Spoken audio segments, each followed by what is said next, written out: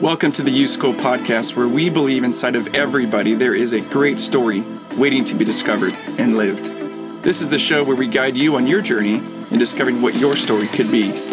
It's your life. Don't let anybody else write it.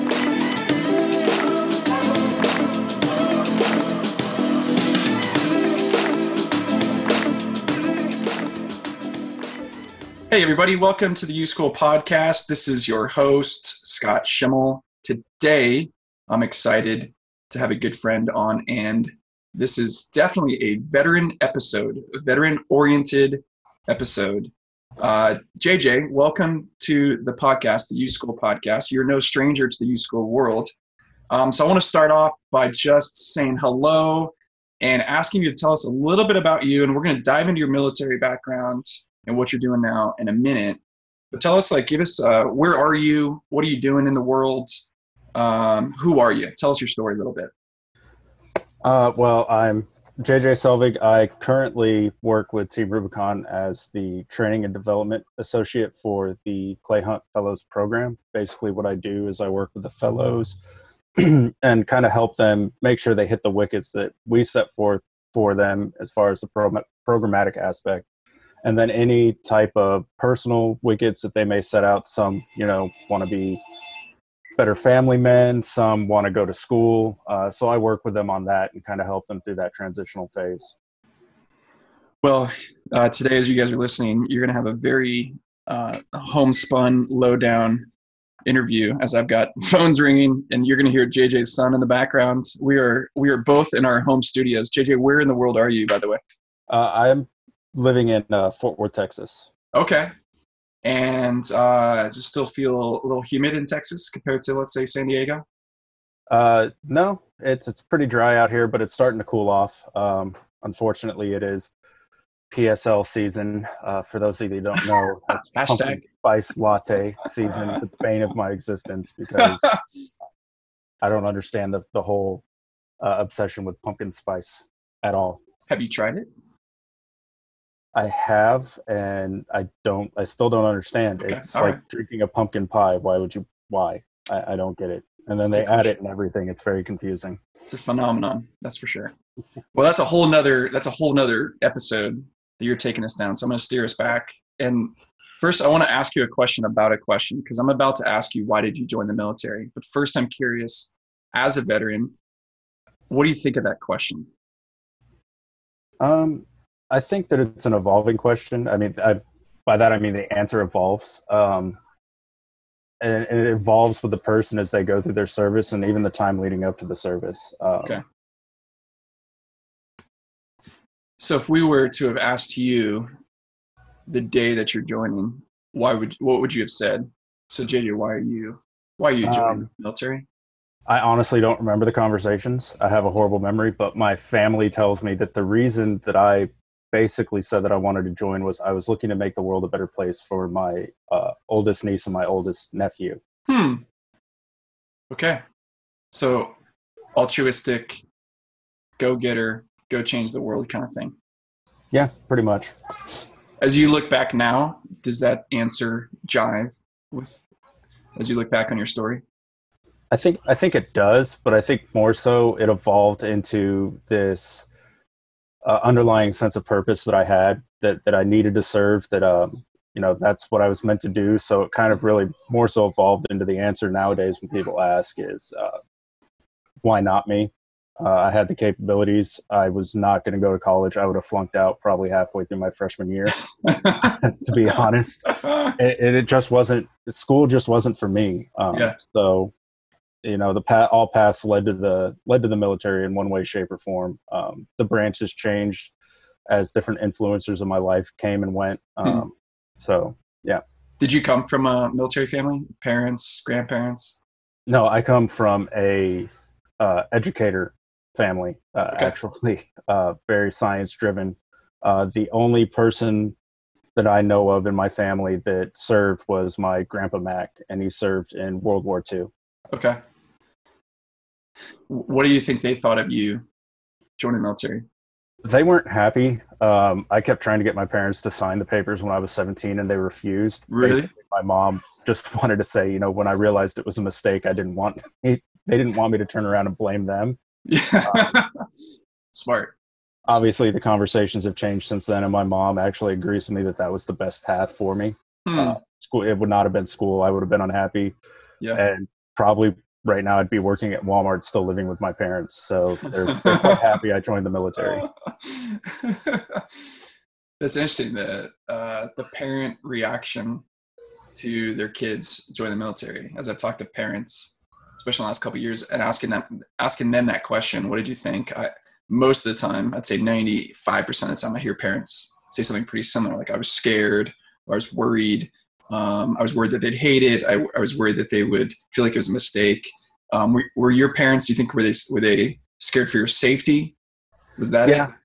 I think that was a large part of it. And on top of that, I think even though they didn't agree with it, I still think that, and I think most parents probably have it, that underlying sense of pride that their child wants to go serve, wants to go be part of something that they feel is bigger. And especially now, considering the military is completely volunteer, I think that there really is that, on top of the parental protection is really what it is. And then they have that underlying sense of pride in their child.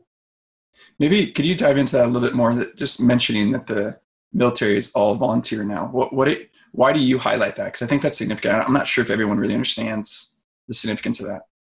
I think it's significant because it shows that in each generation there's a large portion that they want to make the world a better place, that they're not okay sitting on the sidelines. And that, couple that with the like I said, I work for Team Rubicon, so it's a disaster relief organization, and I think coupling that with the tremendous onslaught of natural disasters that the world is seeing, I think that really does highlight that, because now we've not only do these individuals that joined the military in basically in a complete volunteer force, now they turn around and they volunteer again to continue serving, and I think it just really highlights all of the good that there is. We tend to focus on the bad. I think we really need to start focusing on the good that's out there, and it's out there every day. You just have to look for it.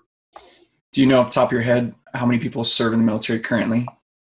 No, I do not. Is it hundreds of thousands? I venture a guess that it'd probably be right around there. Yes. That's crazy. I mean, that's a very different perspective. Almost as though, like, hey, we need a brand refresh for the military, for the American public. Did you guys know that this is a group of young people that are deciding, like you said, to not be on the sidelines, to get in the game, make the world a better place? That's extraordinary when you think about it from that perspective. Tell us, if you don't mind, give us a couple snapshots of what your service was like a couple little vignettes in the world of JJ. I was infantry. I was 0311, so I was a rifleman in the infantry.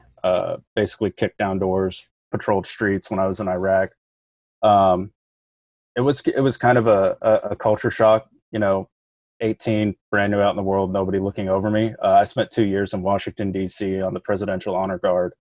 If you look at me now, if you look at me now, it'd be really hard to believe that I was a pretty boy for the Marine Corps for 2 years. Because that's what it was. It was 2 years of a dog and pony show. I marched in funerals. I did firing parties for funerals. Really?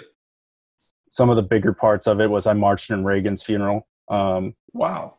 As well as marched in President Bush's second inaugural parade. Really? And the World War II memorial dedication ceremony. Dang. Those are historical events. Yes. That's cool. So, it was interesting, and it was even more so interesting because for me it was really a conflict getting selected to go there. Well, it was great, and I know it put my family's mind at ease.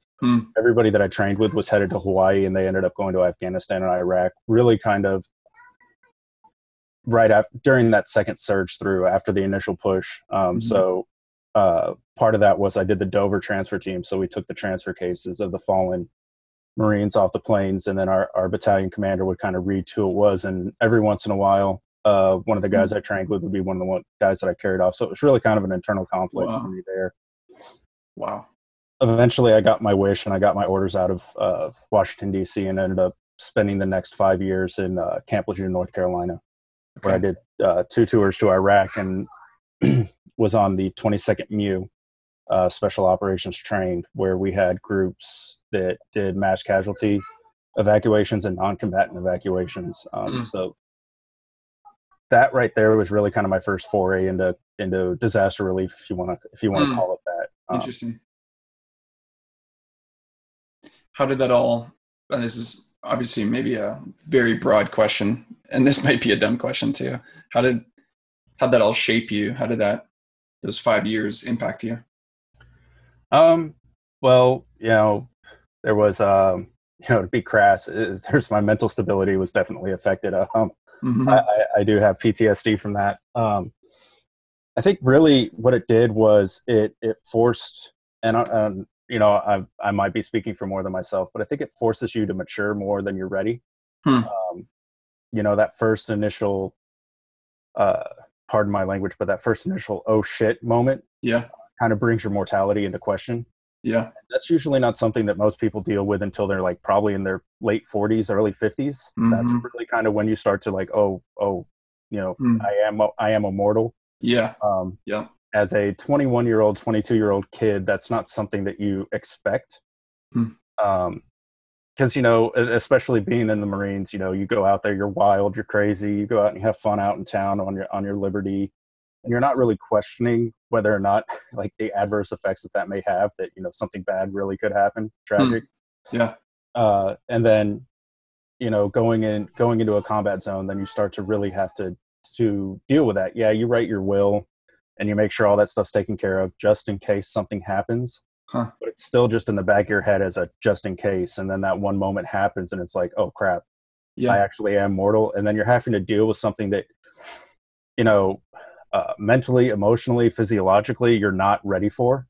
And I think that's really kind of the best way to describe, the onset of PTSD. I think, and it's not just in the military members, it's in anybody that suffers that, because it's generally a really traumatic event. And most of those traumatic events will bring that mortality to the forefront of your head. And sometimes you're just not ready for that. Yeah. And your transition, tell us about that out of the military. So, like I stated, I have PTSD. What happened was I was at a rank where I couldn't continue my service. I was hitting what they call your service limits for your rank. So I couldn't deploy with my unit that I'd been with for those 5 years. And I got transferred to another unit. Because of my rank, they didn't believe that I could be in a leadership position, despite the fact that I'd already been in combat zone twice, held multiple leadership positions. And they stuck me in a fire team with somebody that had never deployed before just because he was a rank ahead of me. And so what that did was I like had this tower, and I was on a platform, and I was safe because I was with people that had already been through it with me before, and I trusted them. So when that happened, that tower just kind of collapsed, and that's when I hit my free fall. I ended up going UA, which is unauthorized absence. Not my proudest moment, but nonetheless, it happened. And after about a month of living at a rest stop in between trips up to Virginia to see my girlfriend at the time and my 2 oldest kids, I finally had a breaking point, and I called my parents and told them what happened. My dad came out. Parents being parents, despite me saying that I didn't want them to do that. They got me a lawyer because they were afraid that the military would try to charge me and throw me in prison for life, because I went UA, and I was UA to a point where they considered it almost a deserter status. So I talked to the lawyer. I went and turned myself back in, and instead of actually dealing with the problem, my unit just threw me in the brig. Which is the brig is military vernacular for basically prison. And so what I went for was a separation in lieu of trial. So basically I would get separated out of the Marine Corps without a trial. And went through that. They made me see the prison psychologist. They got my diagnosis with PTSD. Got out of the brig. How long were you in for? I want to say I was in there for a little over a month while the process was taking place. It really isn't as bad as it sounds. I worked in the chow hall. I served food. Went out, played volleyball in the sand or basketball. Like read all day. actually read Harry Potter, and the only reason was it was either Harry Potter or Twilight were the only books we really had in the library. So I read Harry Potter. You never read Twilight? No. I've seen the movies, though. It's not bad. So, you know, when you get PTSD, or when they say that you have signs, you get a sheet of paper and they say you can either accept help or you can refuse it. They recommend that you accept help. Okay. So I went ahead and I was like, you know what? Let's just do it. Let's get this over with. So I circled that I wanted help. Well, instead of anything being done, I was given my 10-day letter, which means I had 10 days left in the Marine Corps before I was out.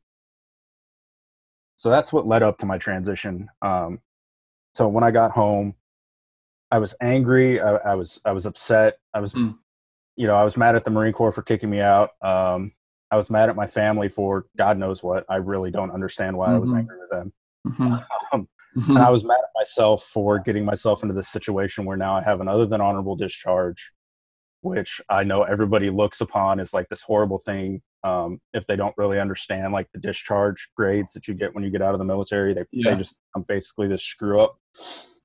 And pretty much just became an alcoholic for a couple of years. Spent all my time in the bar. I'd grab odds and end jobs here and there just to be like a functioning adult. At one point in time, I was making $725 doing security in the worst part of Dallas, Texas, with no insurance because that's the job I could get. Wow.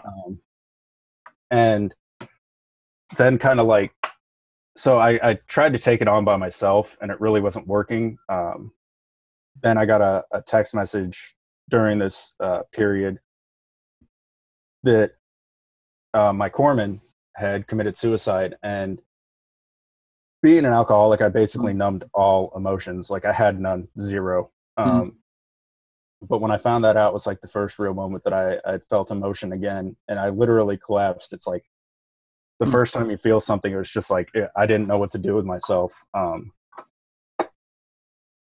so then I looked for more to do to pull myself out of it. And that's when I had found Team Rubicon. I'd found it before that and not really drunk the Kool-Aid, as we like to say. But after that moment, I really knew that something needed to give.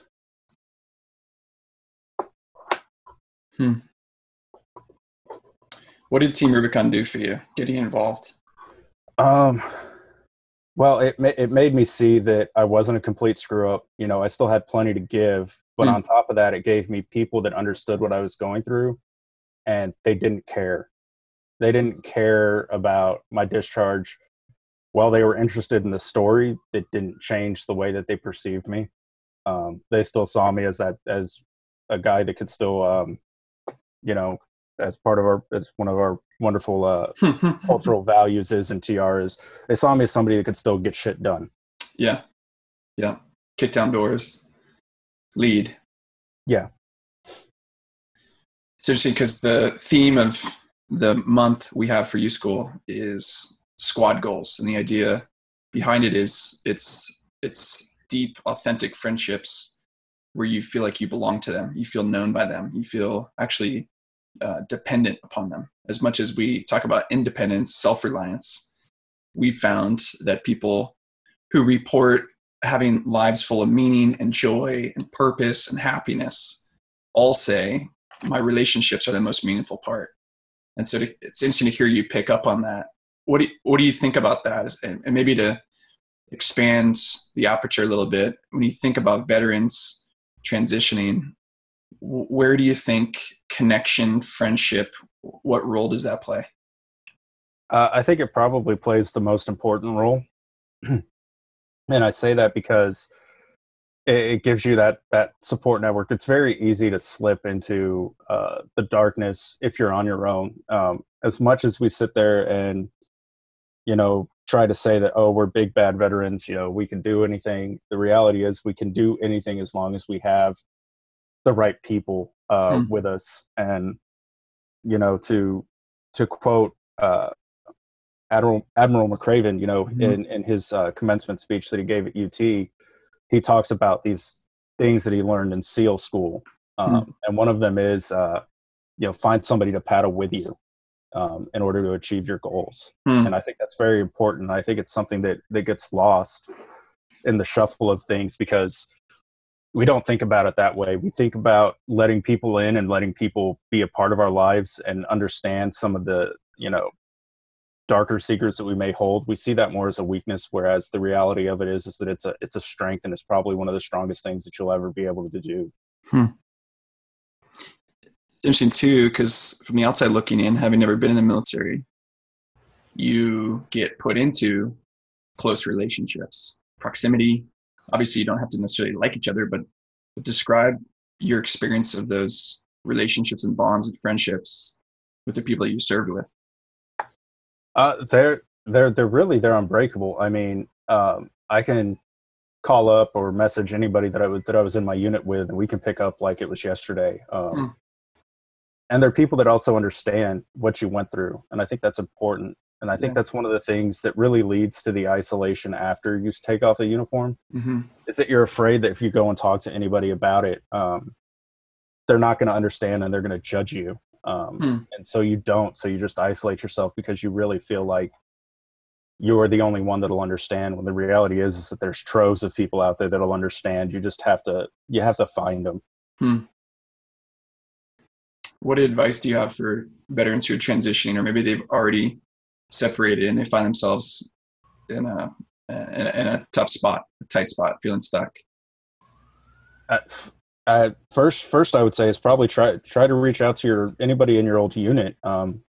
First and foremost, just because they're going to be the ones that have the most understanding. And that, find a veteran group or even go to the VFW and just sit there and listen to the stories. I guarantee you that it'll pull you out of your shell, because even though the wars are different, the end goals of the wars are different, and the end results are completely different. The stuff that everybody goes through transcends all the generations. They've all been there and they've done something similar. So find those people and try to build that, for a lack of a better term, tribe that will help you get through everything. You mentioned your work with Team Rubicon. Maybe you can talk a little bit about your experience with the U School and how it currently and continuously partners with what you guys are doing. So, like I had mentioned before, I work in the department that's a Clay Hunt Fellowship program within Team Rubicon, and we use U School during our self-discovery phase in the program. And what that does, one of the big key components, well, two of them are, you find a professional advisor that you're going to go through this with, but we also pair you up with a swim buddy. So it's somebody that's in your cohort that's going through it with you. And, moving from being a fellow and going through it to now being a full-time employee and working with fellows going through it, the biggest thing that they talk about, and probably one of their most favorite parts that most of the fellows, have talked to me about is that swim buddy aspect. It's now their best friend. I still check in with my swim buddy. We probably talk about once a month, just check in, see how everything's going. And it's just this like habitual thing. Like, you're wondering what's going on with them, because what U School does is it takes you through moments in your life, whether it's successes or failures. And sometimes it's really dark, other times it's really light, but that swim buddy of yours goes through it with you as well. And then you learn so much about each other. It just creates almost like a bond that you would on the battlefield. It's just a different kind of battlefield. It's the emotional battlefield and the battlefield of self-discovery that you're going through with this person with. Do you remember what you first thought about U School when you heard about it? I just wondered what the hell it was. It sounded, it's like now I have to go through a whole nother school. Like school's not my thing. Yeah. Let's get you off. Yeah. I'm out. What do you hope happens for the Clay Hunt fellas? What do you hope happens as they go through the program, but also imagining the future of the fellowship program? What are you hoping it turns into? What are you hoping the legacy is? I really, the legacy I really hope is the self-discovery portion, because I think that is a very important component of it. And I think that's what helps the back half, which is where we have them work on capstone projects that, that could possibly be implemented into the organization in the future. And the reason that I think that it really helps that is because U School really did, for me at least, it married the pre-military me with the military me with the post-military me, and kind of created one individual. There's all underlying themes across the three, but I had no way to put them all together. And that's really, that's what I got out of U School. But, the caveat to that I'll add is that doesn't mean that that's what the next person that goes through it gets out, because that's the greatest thing about U School, is that each individual ends up getting something different out of it, even though we're all going through the same thing, because you get out of it what you need, what you're searching for, because you're putting in that time and effort in the different exercises within the program, that you're getting what you need out of it by putting yourself into it. That's cool. Last question, because I know you're now quite the reader. What's on your bookshelf right now? Right now, the ones that are at the top are The Talent Code by Daniel Coyle, The Art of Gathering by Priya Parker, Radical Candor by Kim Scott, and I'm reading The Road Back to You, which I don't remember who wrote that. That's based on the Enneagram, understanding the Enneagram. Very cool. Did you ever get to Twilight? Not yet. No, I don't think I ever will either. Well, JJ, thanks for being on the show. Thanks for your friendship with me, partnership with U School, and thanks for what you're doing for veterans. Not just sharing your story, but also as you're coaching them, walking through life with them, establishing, helping them reestablish what authentic connection looks like. You're saving lives, you're helping lives be put back together. And so we're so honored to know you, be a friend with you. So thank you. Thank you for having me. Thank you for tuning into the U School podcast. We want you to know about our brand new LifeScript course. Our flagship program that we offer is now available in a digital environment on our website. The course is designed to help anyone who is in a period of life transition to reflect on the big questions that matter the most. Questions like, who am I? What's my story? What do I believe in? What kind of person do I want to become? What's my mission in life? How can I best contribute? And who do I belong to? The digital course has been designed to be intuitive and deeply human. You will recruit your own team of life advisors to track with you the entire time you engage in self-reflection, giving you the feedback and support you need to write a great story for the next chapter. Just go to theuschool.com, and if you sign up, use the promo code PODCAST10 to get $10 off the list price. That's PODCAST and the number 10. Remember, you only get one life. Make sure your life reads like a great story.